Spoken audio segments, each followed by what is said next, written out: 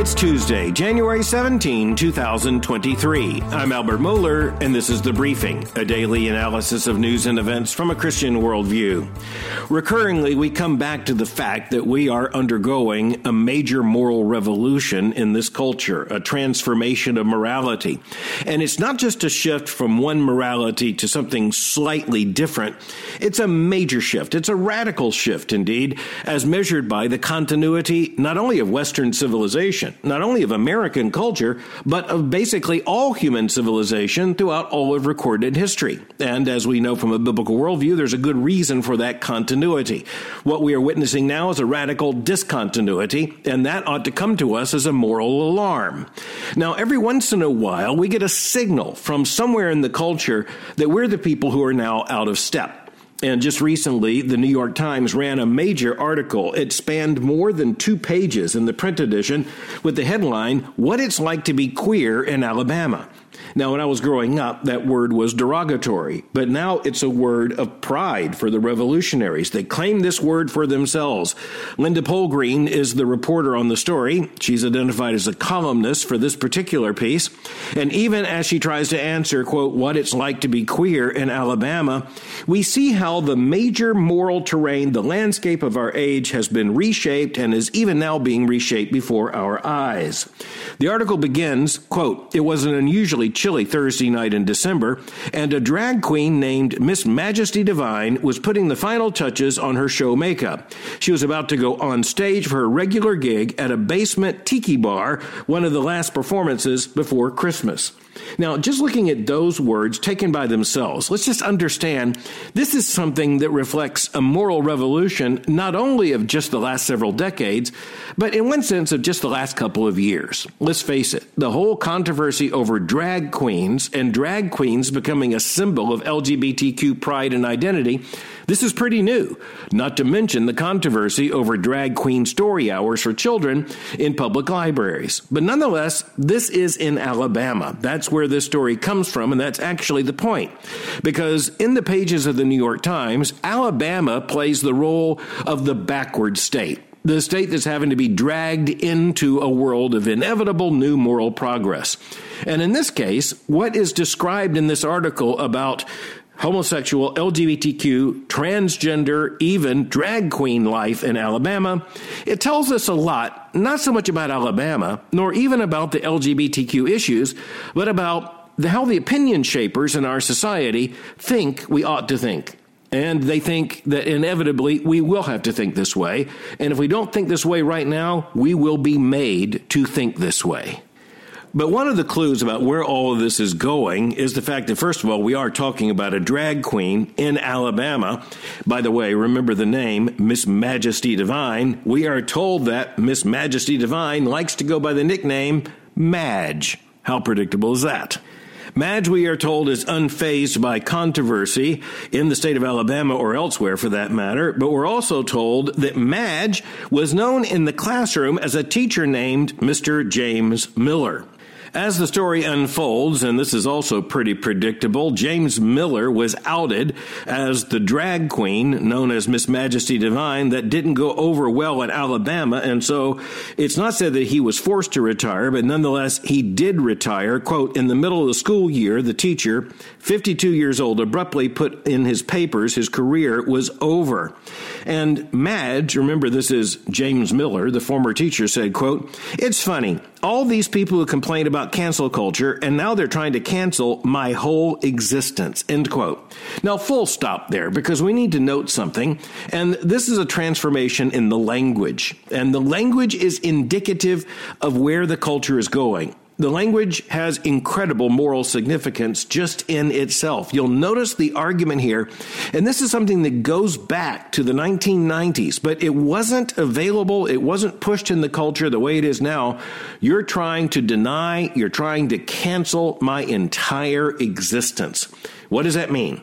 Well, that is the language of the current psychotherapeutic and identity politics intersection, telling us that if you tell someone you will not, cannot accept everything they say about who they are, then you're trying to cancel or deny their entire existence. Now, that's political language, by the way. It's the language of representation, and it's the language of a claim to power. And make no mistake, this is a claim to power. The power, we need to note, to overthrow an entire order of gender as male and female, and an entire moral order based upon what they would criticize as heteronormativity. Now, what heteronormativity means, you figure that out, is the normativity of heterosexuality, which we'll just point out has been taken for granted throughout virtually all of human history. Now, before even going further in this article, what we need to note is that this is extremely powerful language in political terms.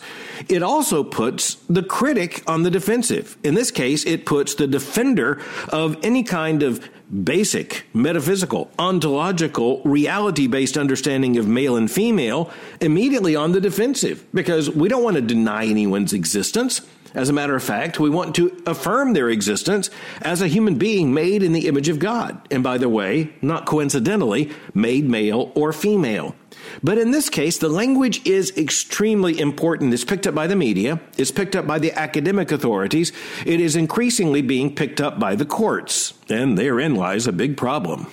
But let's go back to this particular piece in the New York Times. The author writes, quote, "I traveled to Alabama last month to try to understand the state of queer America today, to try to understand this unsettling whiplash I've been feeling lately as a queer person.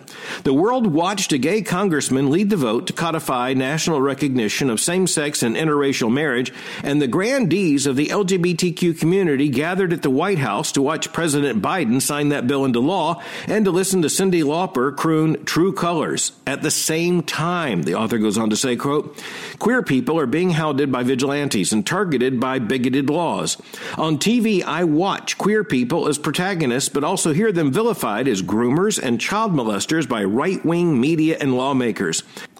A web designer would rather go all the way to the Supreme Court than make a wedding website for a theoretical queer couple. Queer spaces from clinics serving transgender youth to nightclubs are under attack. These past few years have been a time of head-spinning backlash," end quote. Now, let's again look very close at this language because it's really important. In the very beginning of this section, we are told that the author was experiencing, quote, "this unsettling whiplash I've been feeling lately as a queer person."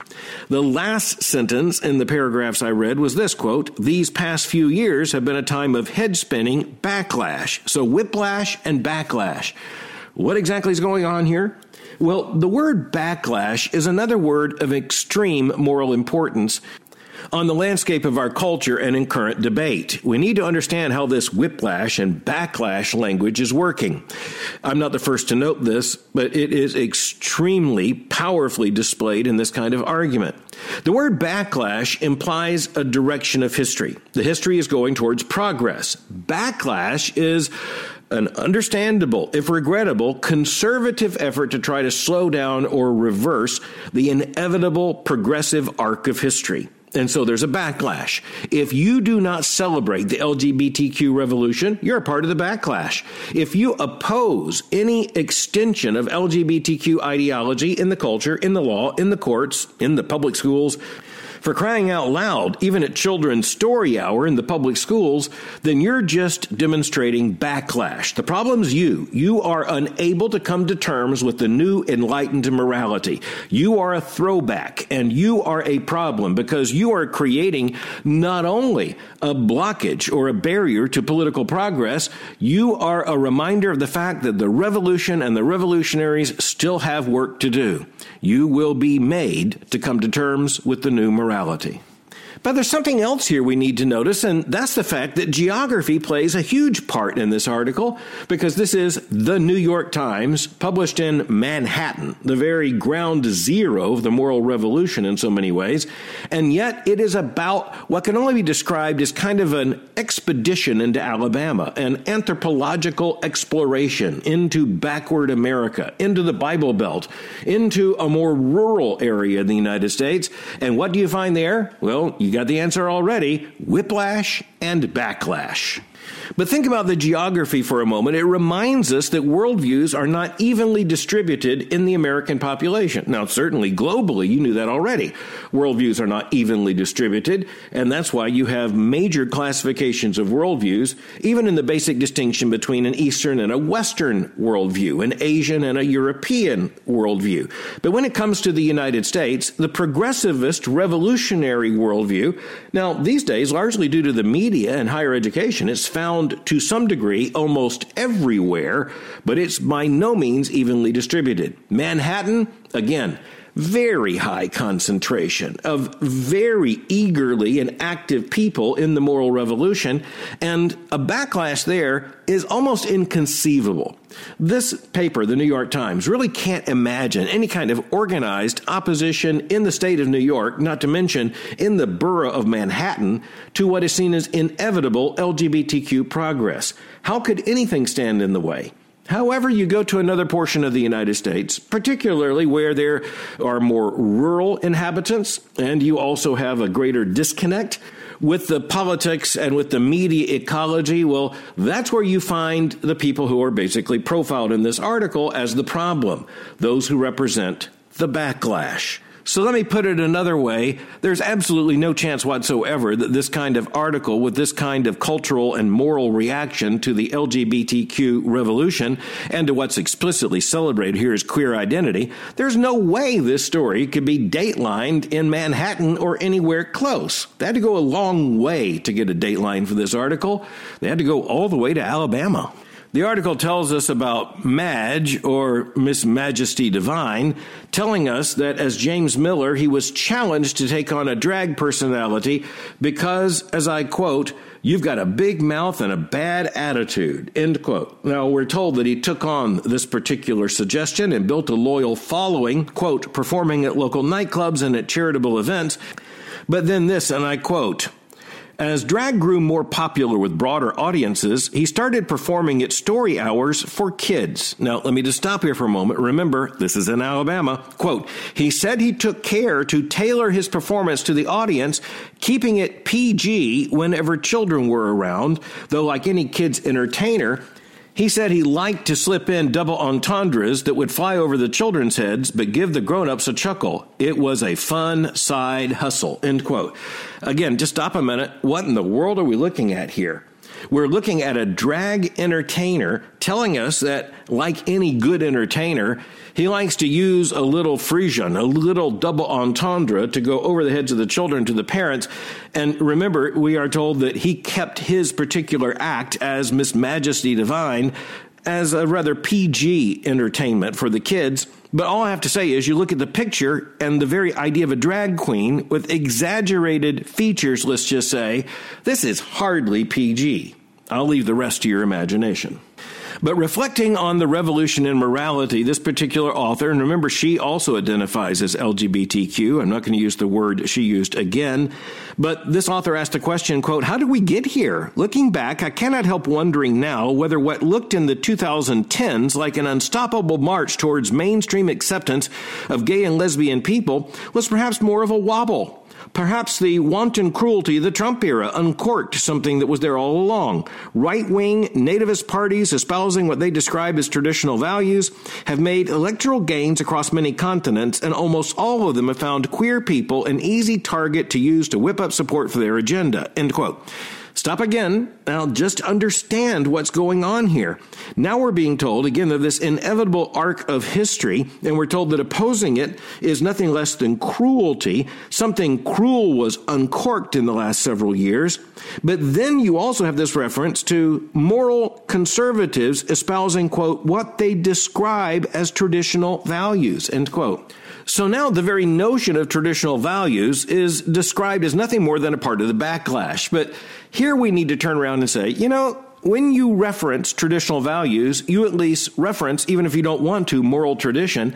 And that moral tradition is pretty much univocal. That is to say, it's in one direction, one voice, one affirmation, one understanding of, yes, what is now derided as the ideology of heteronormativity. But the fact is that there is no honest historical reflection that can come up with anything other than that the moral tradition says no to everything a drag queen represents. And amplify that 1,000 times over when you're talking about children and so-called drag queen story hour. Now, at this point, I'm going to interject something I've never mentioned aloud on the briefing before, but I think it's germane here. And I want to point out that in a weird way, and this is also something that's affirmed in a biblical worldview, in a very weird way, moral reality is underlined by exaggeration and even sometimes by perversity. What do I mean by this? It's simply this. You don't have drag kings virtually anywhere. No one is paying money to go watch biological women dress up as men because, let me just state it bluntly as a man, such a thing would be absolutely uninteresting. And when you have a drag queen, that is to say, a biological male, a man presenting as a woman, well, the fact is it's an exaggerated picture. And it's an exaggerated picture of a distorted, intentionally distorted femininity.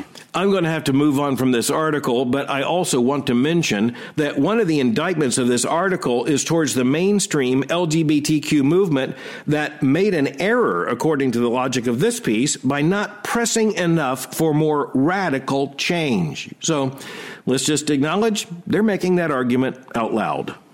I gave this article this much consideration on today's edition of the briefing because I think it goes a long way towards demonstrating where we stand and where the cultural elites in this country want to push the culture quickly and who they see as the opposition. The people who simply represent what's described here as the backlash, those who will not go along and even further the ends of the revolutionaries. If you stand in the way, even just a little bit, if you are trying to hold on to something morally stable, even just for a second, then you are the problem. You're part of the backlash. You have to be overcome. But the article ends with this confidence: they will overcome. And given the circumstances in this culture, it's actually hard to argue against that. But now, at an even deeper level, we're going to look at a letter issued by a bishop of the Church of England telling his diocese and the larger world that he now wants to be an enthusiastic advocate for, again, what I would describe as the LGBTQ revolution, but this time in the church. The bishop in this case is simply known as Bishop John Inge, and Bishop John is currently the Bishop of Worcester. That's a diocese there in England. Bishop John, given the tradition, the way he introduces and identifies himself, he's written an open letter to the diocese there in Worcester, quote, setting out why he believes that the celebration and honoring of monogamous, faithful same-sex relationships by the Church of England would be consonant with the scriptural witness. Now, what an amazing statement, especially given the context of church history. The Bible's really clear about gender and human sexuality. So how exactly do you get to an ecclesial affirmation of same-sex marriage and say it's consonant with Scripture? Well, you're going to have to find one way or another to say the Bible doesn't mean what it appears to mean. And that's exactly what this bishop does. Early on, he raises this, saying that he should, quote, perhaps respond to those who've wondered why I am questioning church doctrine when as a bishop I should be upholding it. He continued, quote, I want to make clear that I consider it my duty to uphold church doctrine, even when I argue for it to be changed. I would not marry a same-sex couple in church any more than I would have taken part in the ordination of a woman as a bishop before the Church of England allowed it. I did, however, argue at that time for a departure from what, similarly, had for centuries been the general understanding of what Scripture and the tradition of the church required, end quote. I just want to say that I detest the theological approach taken by this bishop, but I do appreciate his candor. It's quite helpful at the moment. He claims simultaneously to be upholding church doctrine while stating that he personally believes it is wrong. Now, it's hard for me to imagine a church that would allow that, but the Church of England has allowed that for a long time. I uphold this doctrine, but I actually believe it's wrong. I'm going to contend for it to be changed, but until it is officially changed, I'm at least going to physically, in space and time and history, abide by this doctrine, a doctrine that I believe is absolutely wrong. And as he makes clear in this article, he believes is wrong biblically in terms of his own understanding of biblical interpretation and authority, but also brings harm to people.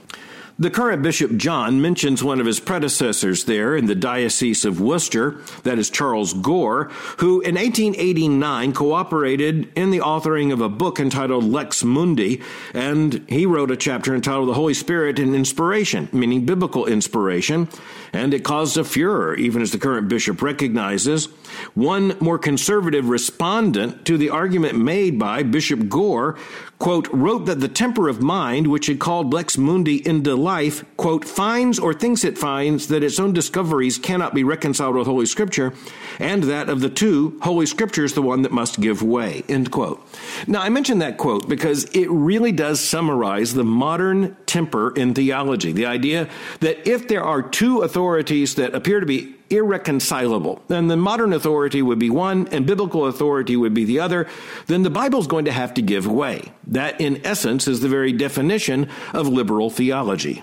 The current bishop writes about how the church basically settled with the theory of evolution, and then when it gets to LGBTQ issues, he writes, quote, until recently it was thought by many that the expression of homosexuality was simply a perverse lifestyle choice, though as yet there is no scientific certainty about what factors determine sexual orientation, there is general consensus that it is not a choice.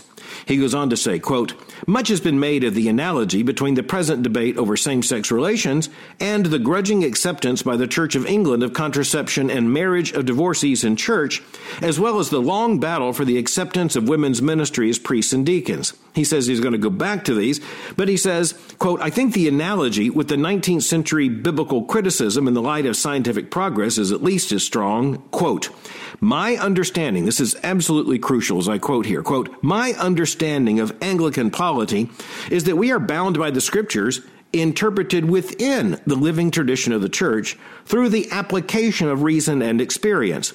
Reason and experience have caused me to come to the Scriptures anew and reassess my reading of them. Scientific insight is part of that experience. In the very next paragraph, he speaks about some people involved in same-sex relationships, quote, which I cannot believe to be inherently sinful, end quote. Again, he cannot believe this. Is it because of the Scripture that he cannot believe it? No, it is because his interpretation of Scripture is being transformed by factors and authorities external to Scripture. And reason and experience and tradition, well, they're explicitly cited. This is sometimes referred to as the Wesleyan quadrilateral, going back to John Wesley, better known as the founder of Methodism. The idea that there are four basic authorities in religion: Scripture, tradition, reason, and experience. Think of it like a square.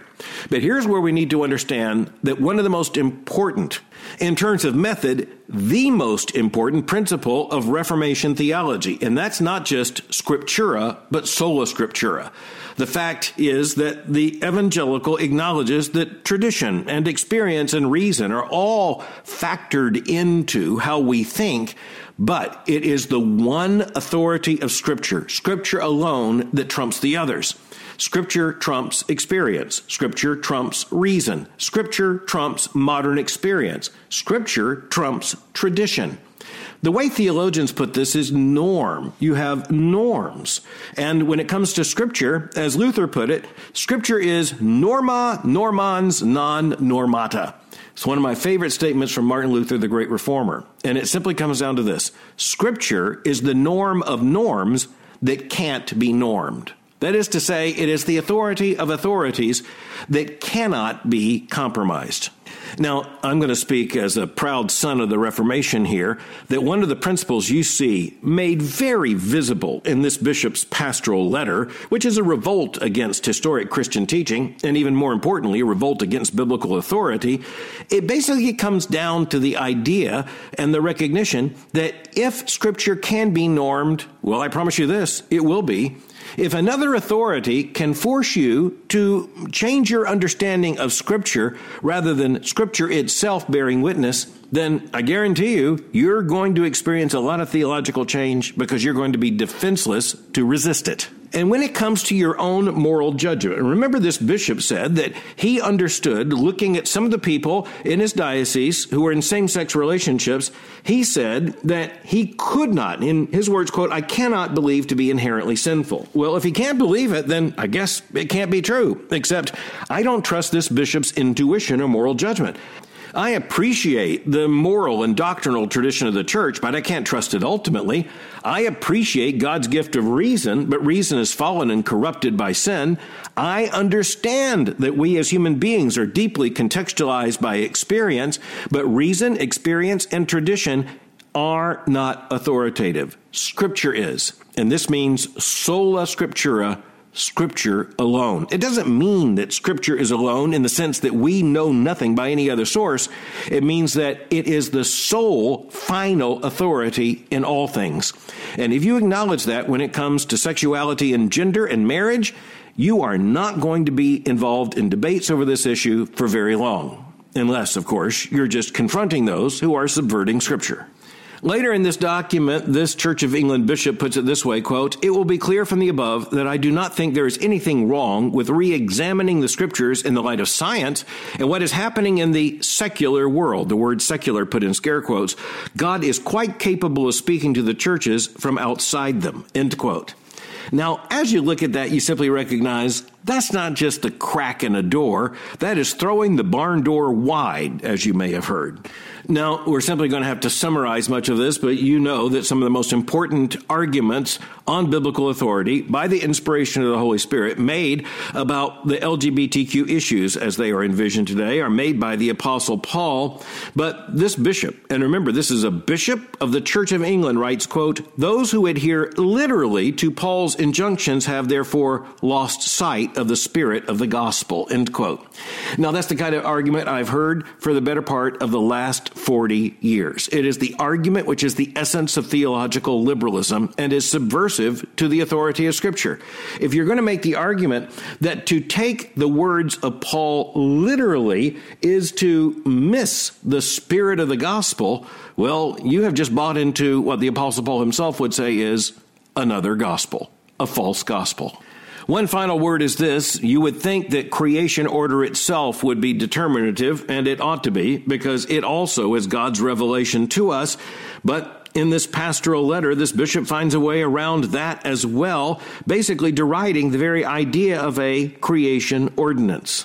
All that to say, if you deny the revelation of God in creation, which after all is extremely clear, and then you deny, even more importantly, the revelation of God in Holy Scripture, which is abundantly clear, and by the way, covering the same territory, just think Genesis 1, well, then you can accept anything from the modern age. And as I just said earlier, it's not just that you can thus accept everything from the modern age. The fact is, you not only can, you will. Thanks for listening to The Briefing. For more information, go to my website at albertmohler.com. You can follow me on Twitter by going to twitter.com/Albert Mohler. For information on the Southern Baptist Theological Seminary, go to spts.edu. For information on Boyce College, just go to boycecollege.com. I'll meet you again tomorrow for The Briefing.